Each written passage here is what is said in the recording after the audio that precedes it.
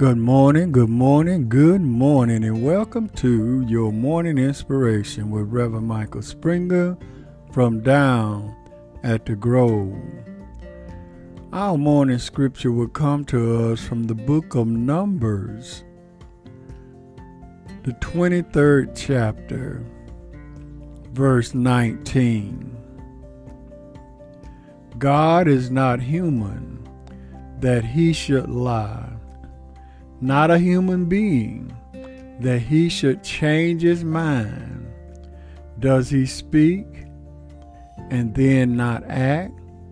Does he promise and not fulfill? Moving on up. We need to learn to stop limiting God.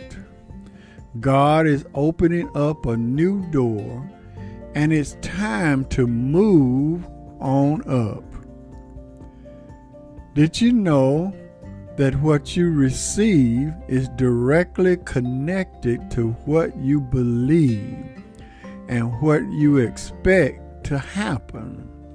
So don't let where you've been stop you from moving on up to what God has in store for you in this new year. If you want God to do the extraordinary, then you have to. You must start believing Him for bigger things. Ephesians 3:20 says, "Now unto Him that is able to do exceedingly and abundantly above all that we ask or think, according to the power that worketh in us." God can do anything, far more than you could ever imagine or guess, or request in your wildest dreams. He does it by not pushing us around, but by working within us. So don't limit God. Enlarge your vision, enlarge your thinking, and break out of that old mold that's holding you back. God wants to move you forward in life. The only shoes, remember this now, the only shoes in life you need to feel are your own. Amen. Move on up. The only person holding you back is yourself. Let us pray. Oh, gracious God, as we come before Thee this morning, we come with bowed heads and humble hearts, thanking You for what You have done for us in our lives. Some come for one thing and some come for another, but we pray, oh God, that You ignite a passion within us to want to change.